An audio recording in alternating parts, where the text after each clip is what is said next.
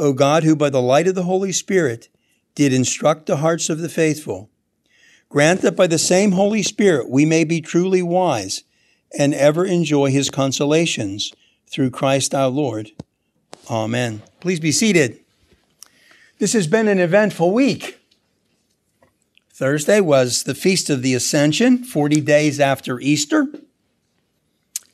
In the ensuing 40 days following his resurrection, Jesus tied up whatever loose ends remained in his earthly ministry, preparing to return to his place in heaven. On the 40th day, he returned to his Father, where he, to this day, sits at the Father's right hand, from which he shall come to judge the living and the dead. We affirm that faith when we profess the Apostles' Creed in the liturgies of the daily offices. May 31st was the Feast of the Visitation, when Mary was visited to be informed that she would become the God-bearer. And we celebrate those times as we are encouraged to number our days. The lectionary readings during the Easter season allow for substituting lessons from Acts for the Hebrew Scriptures, as we did this morning, inasmuch as St. Luke in Acts describes the proclamation of the gospel to the known world of their time. So the setting for our first lesson from Acts 16 is Philippi, which is a city in Macedonia. Today's lesson picks up with our boys, Paul and Silas, going to a place of prayer in Philippi, where they encounter a woman. Sort of like what happened when they encountered Lydia earlier. Except that this woman was a slave woman with a spirit of divination, which earned quite a bit of money for her owners. When she saw Paul and Silas, she cried out, "These men are slaves of the Most High God, who proclaim to you a way of salvation." She started following them around, repeating this declaration at every opportunity.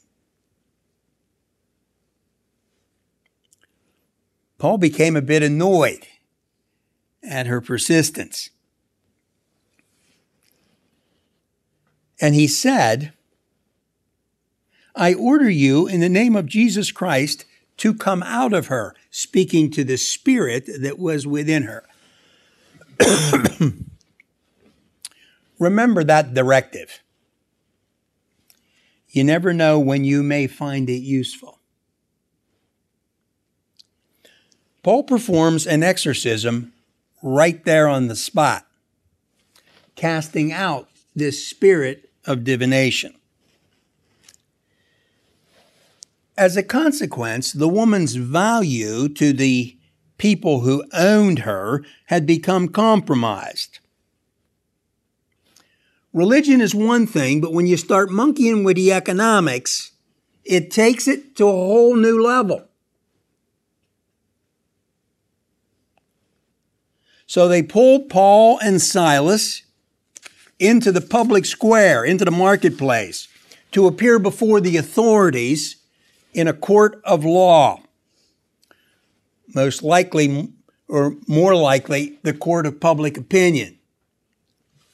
The boys were charged with disturbing the peace and likely with creating a nuisance. They received a severe flogging and were imprisoned.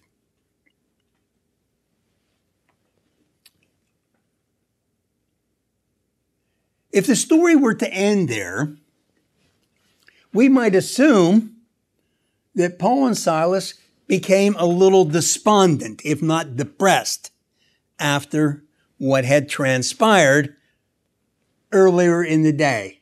There's nothing like a good flogging that can take the wind out of your sails for a pleasant day.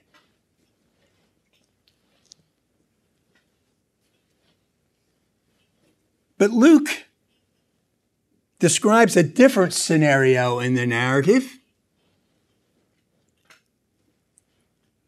At midnight, our boys are still going strong, praying and singing hymns to God in jail.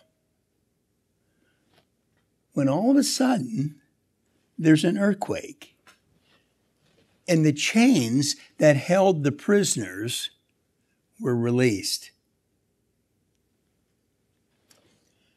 With all the commotion, the jailer flies into a panic. He has some notions about where all this is heading. And if you're the jailer charged with the responsibility of all these prisoners, the prospects aren't looking very good in your favor for what's apt to happen next.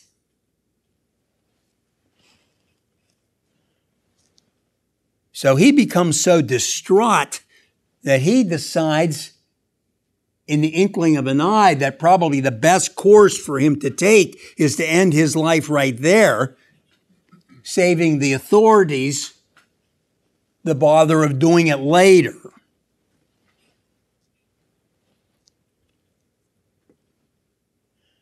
Because he can imagine the penalty that's going to be imposed on him for his failure to maintain a secure jail.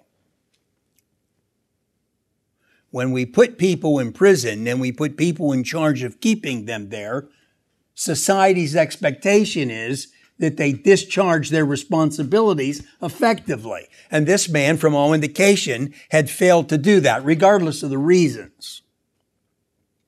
But when Paul saw how disturbed this man was, he cried out to him, assuring him that everything was cool. Nobody was leaving. Everybody was still there.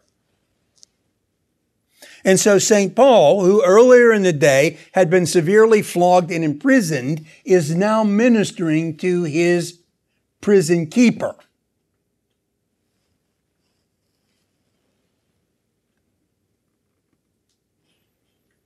Which impressed the jailer. And so he asks St. Paul, what might I be able to do in order to be saved?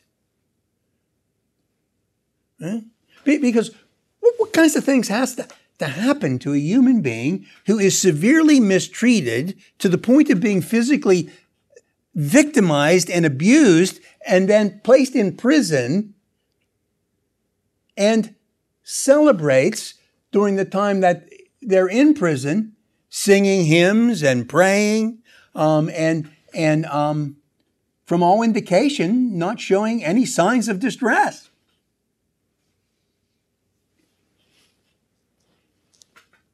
And so the jailer looks at all that he had witnessed and he says, I what can I do to be a part of that? So as it turns out, the jailer and his whole household are baptized by Paul and Silas.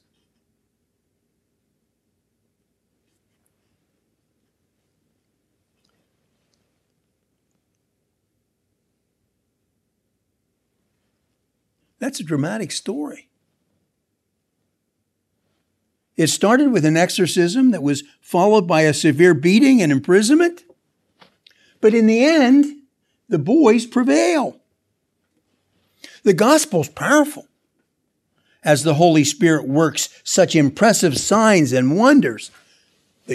The Acts are loaded with them. Isn't it marvelous what the Holy Spirit can do? But what do you think was the turning point for the jailer? He likely had been listening to their prayers and to their singing and how it was that they just didn't get discouraged. Regardless of how grim their circumstances may have appeared to the outsiders. They were flogged and imprisoned, and they were rejoicing. How's that for irony and paradox? No depression, no dejection. In fact, they were pretty pumped.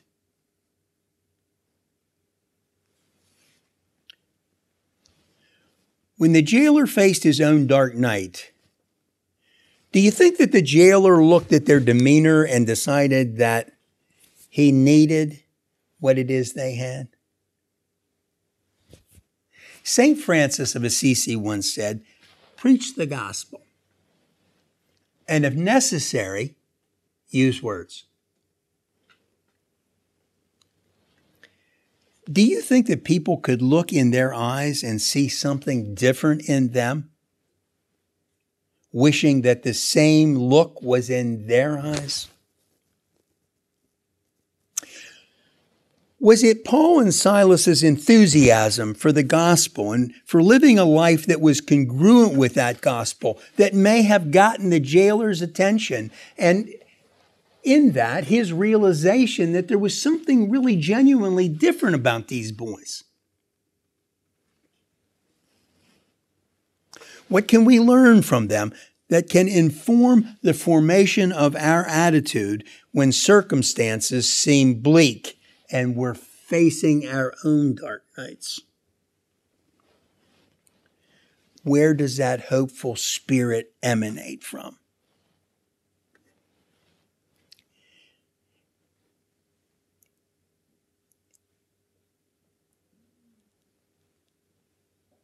As I was reflecting on this lesson,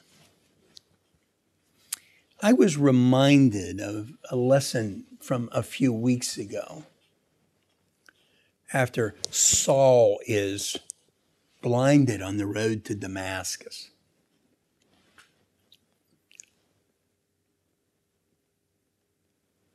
And Ananias has a vision about going to a street called Straight so that he can lay hands on Saul and restore his sight.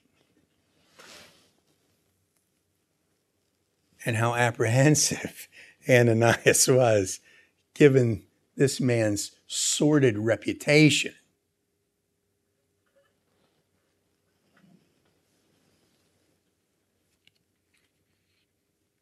And then Jesus says to Ananias that Saul will come to realize what kind of suffering he has to endure for the sake of the gospel.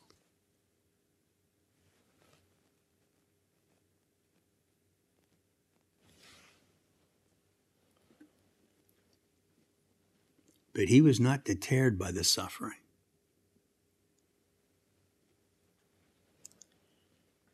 So the narrative comes to us with a sense of anticipation of something really special going on here.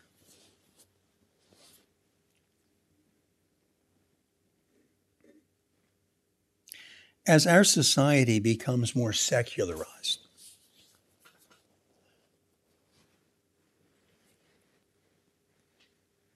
the way in which people think about experience is really changing.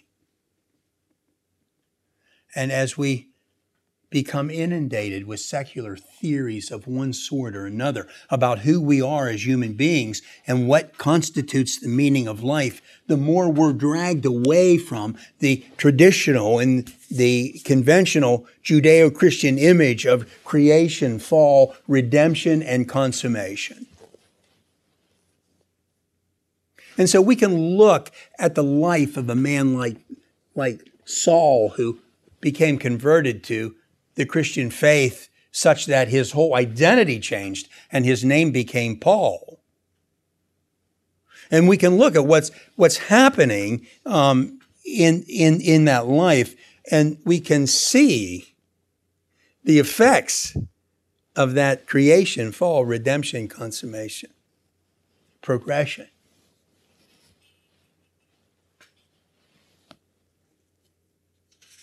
The Christ event is at the heart of that redemption theme.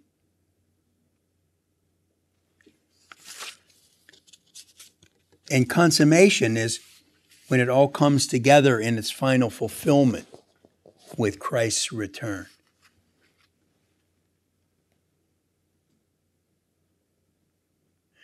Our boys were not just living for the moment. They knew that what they were involved in was bigger than the moment. Because moments are fleeting. And they end.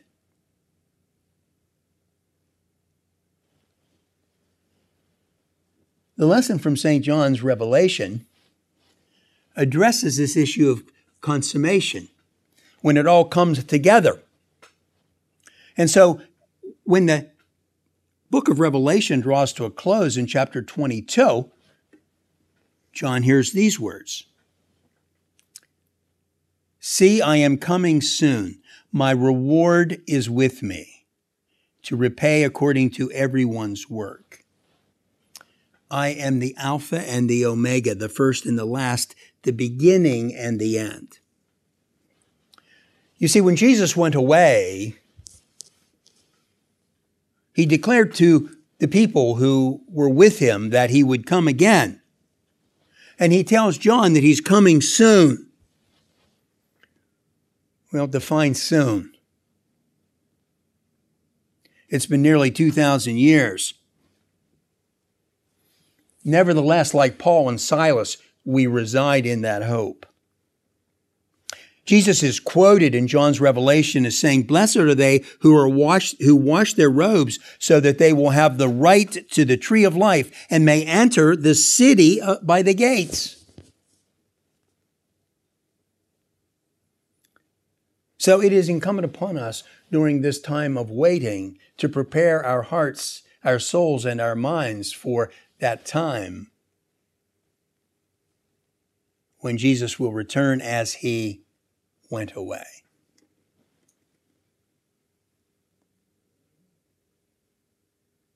So there is this admonition for us to prepare ourselves. And next, in the Revelation, Jesus identifies himself to John, and he says, I am the root and the descendant of David, the bright morning star. And all these people are summoning Jesus to come, and the thirsty people are summoned to come to Jesus to receive the water of life. In the time in which we live, are we inviting people to come to partake of the water of life? Every Christian has a responsibility for evangelization. It's what we do.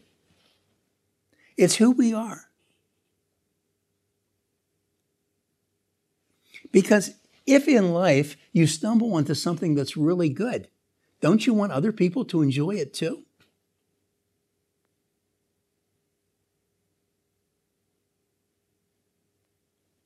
If Jesus is the center of our lives, what Mircea Eliade called the axis mundi, wouldn't we want other people to share in that and to be a part of that? And do we really believe that knowing Christ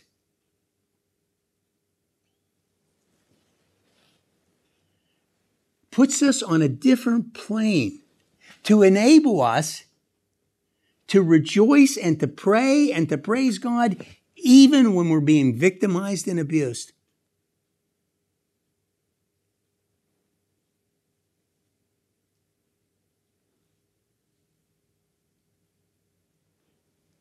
So are we inviting people to come and to partake in this water of life that Jesus has made available to people in his kingdom?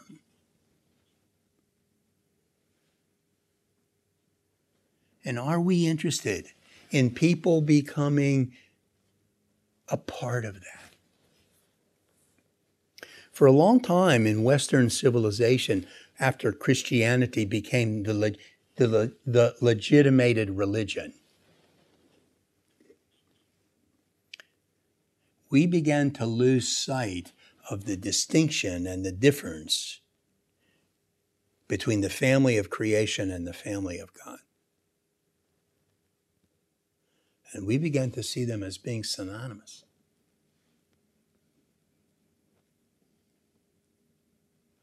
So what is it that we need to do in order to cash in on the excitement that men like Paul and Silas had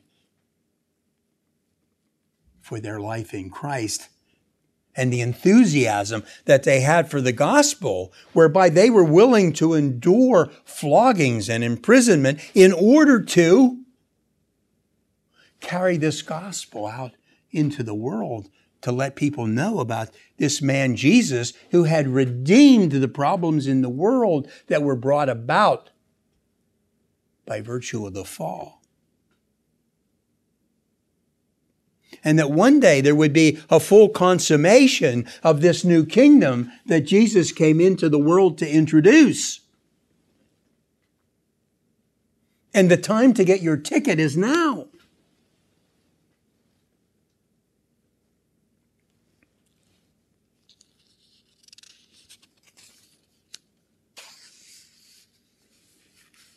And then Jesus, in John 17, in his priestly prayer,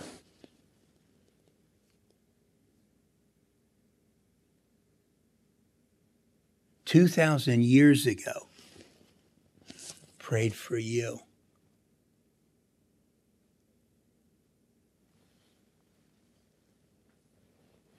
In this prayer, Jesus prays for his disciples and for the people who will hear of him from them, so that they may be one, he says to the Father, as we are one. I and them and you and me, that they may become completely one, so that the world will know that you have sent me and have loved them even as you have loved me.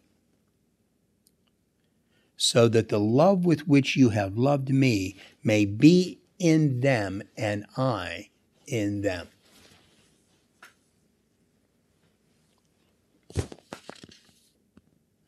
Being Christian in our time may become a contentious thing. As the world becomes more secularized, there's more hostility toward Christianity.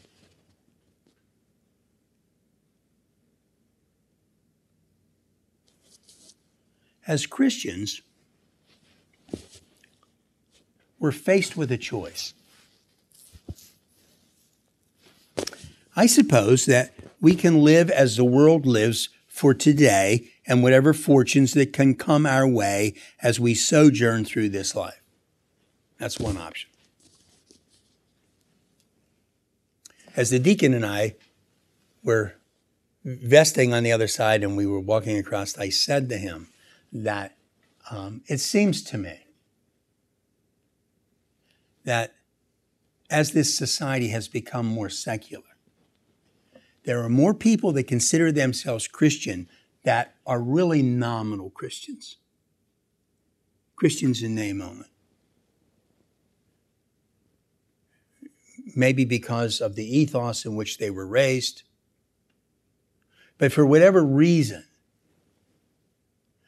have never fully bought into the message of the gospel.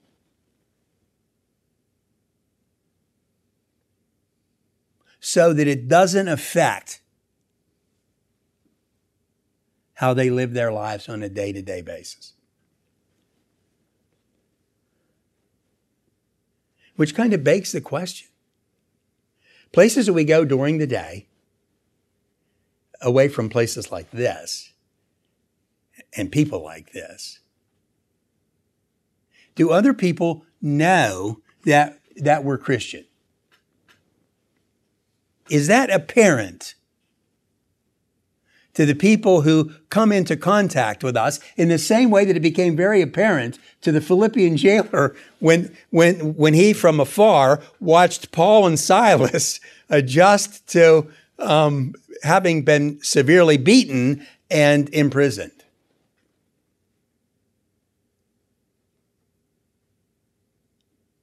Because the reaction of Paul and Silas is not what any of us would have predicted the human reaction to be.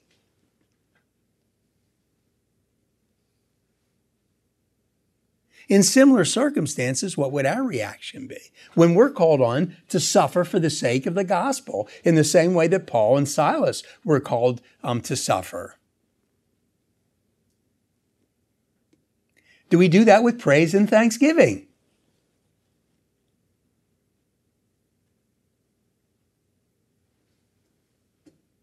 Or are we more resentful?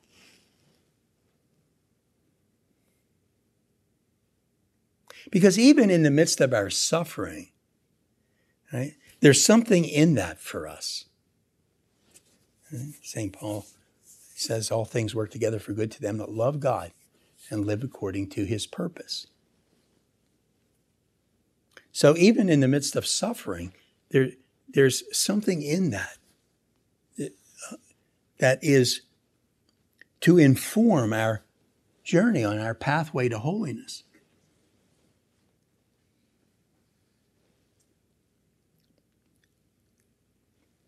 So we have the choice of allowing ourselves to become secularized and to be like one of them, or we can allow the gospel to shape our lives and who it is that we're becoming every day.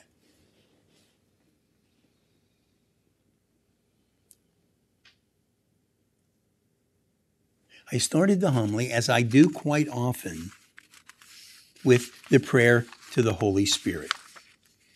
Come, Holy Spirit, fill the hearts of your faithful and kindle in them the fire of your love. Send forth your Spirit, and they shall be created, and you shall renew the face of the earth. O God, who by the light of the Holy Spirit did instruct the hearts of the faithful, grant that by the same Holy Spirit we may be truly wise and ever enjoy his consolations through Christ our Lord. Amen.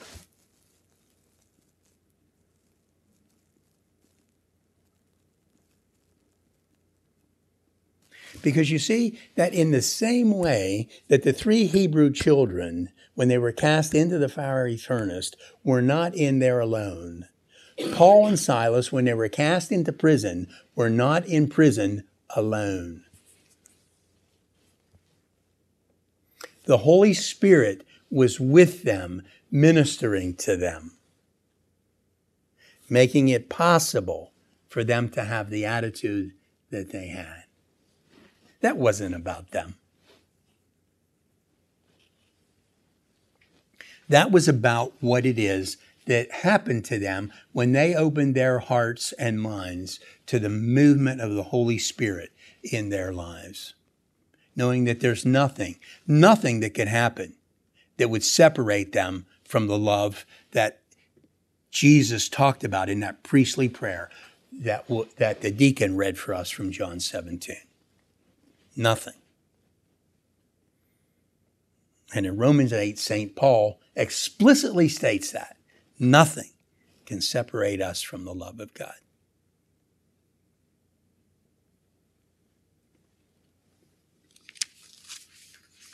So, in this week in which Jesus ascended to heaven in our celebrations of the church here,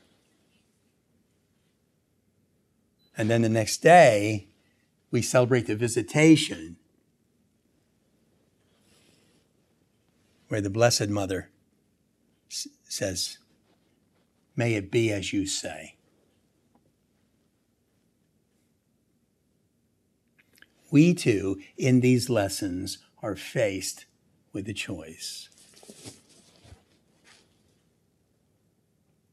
Do we choose to live as the world lives, or do we live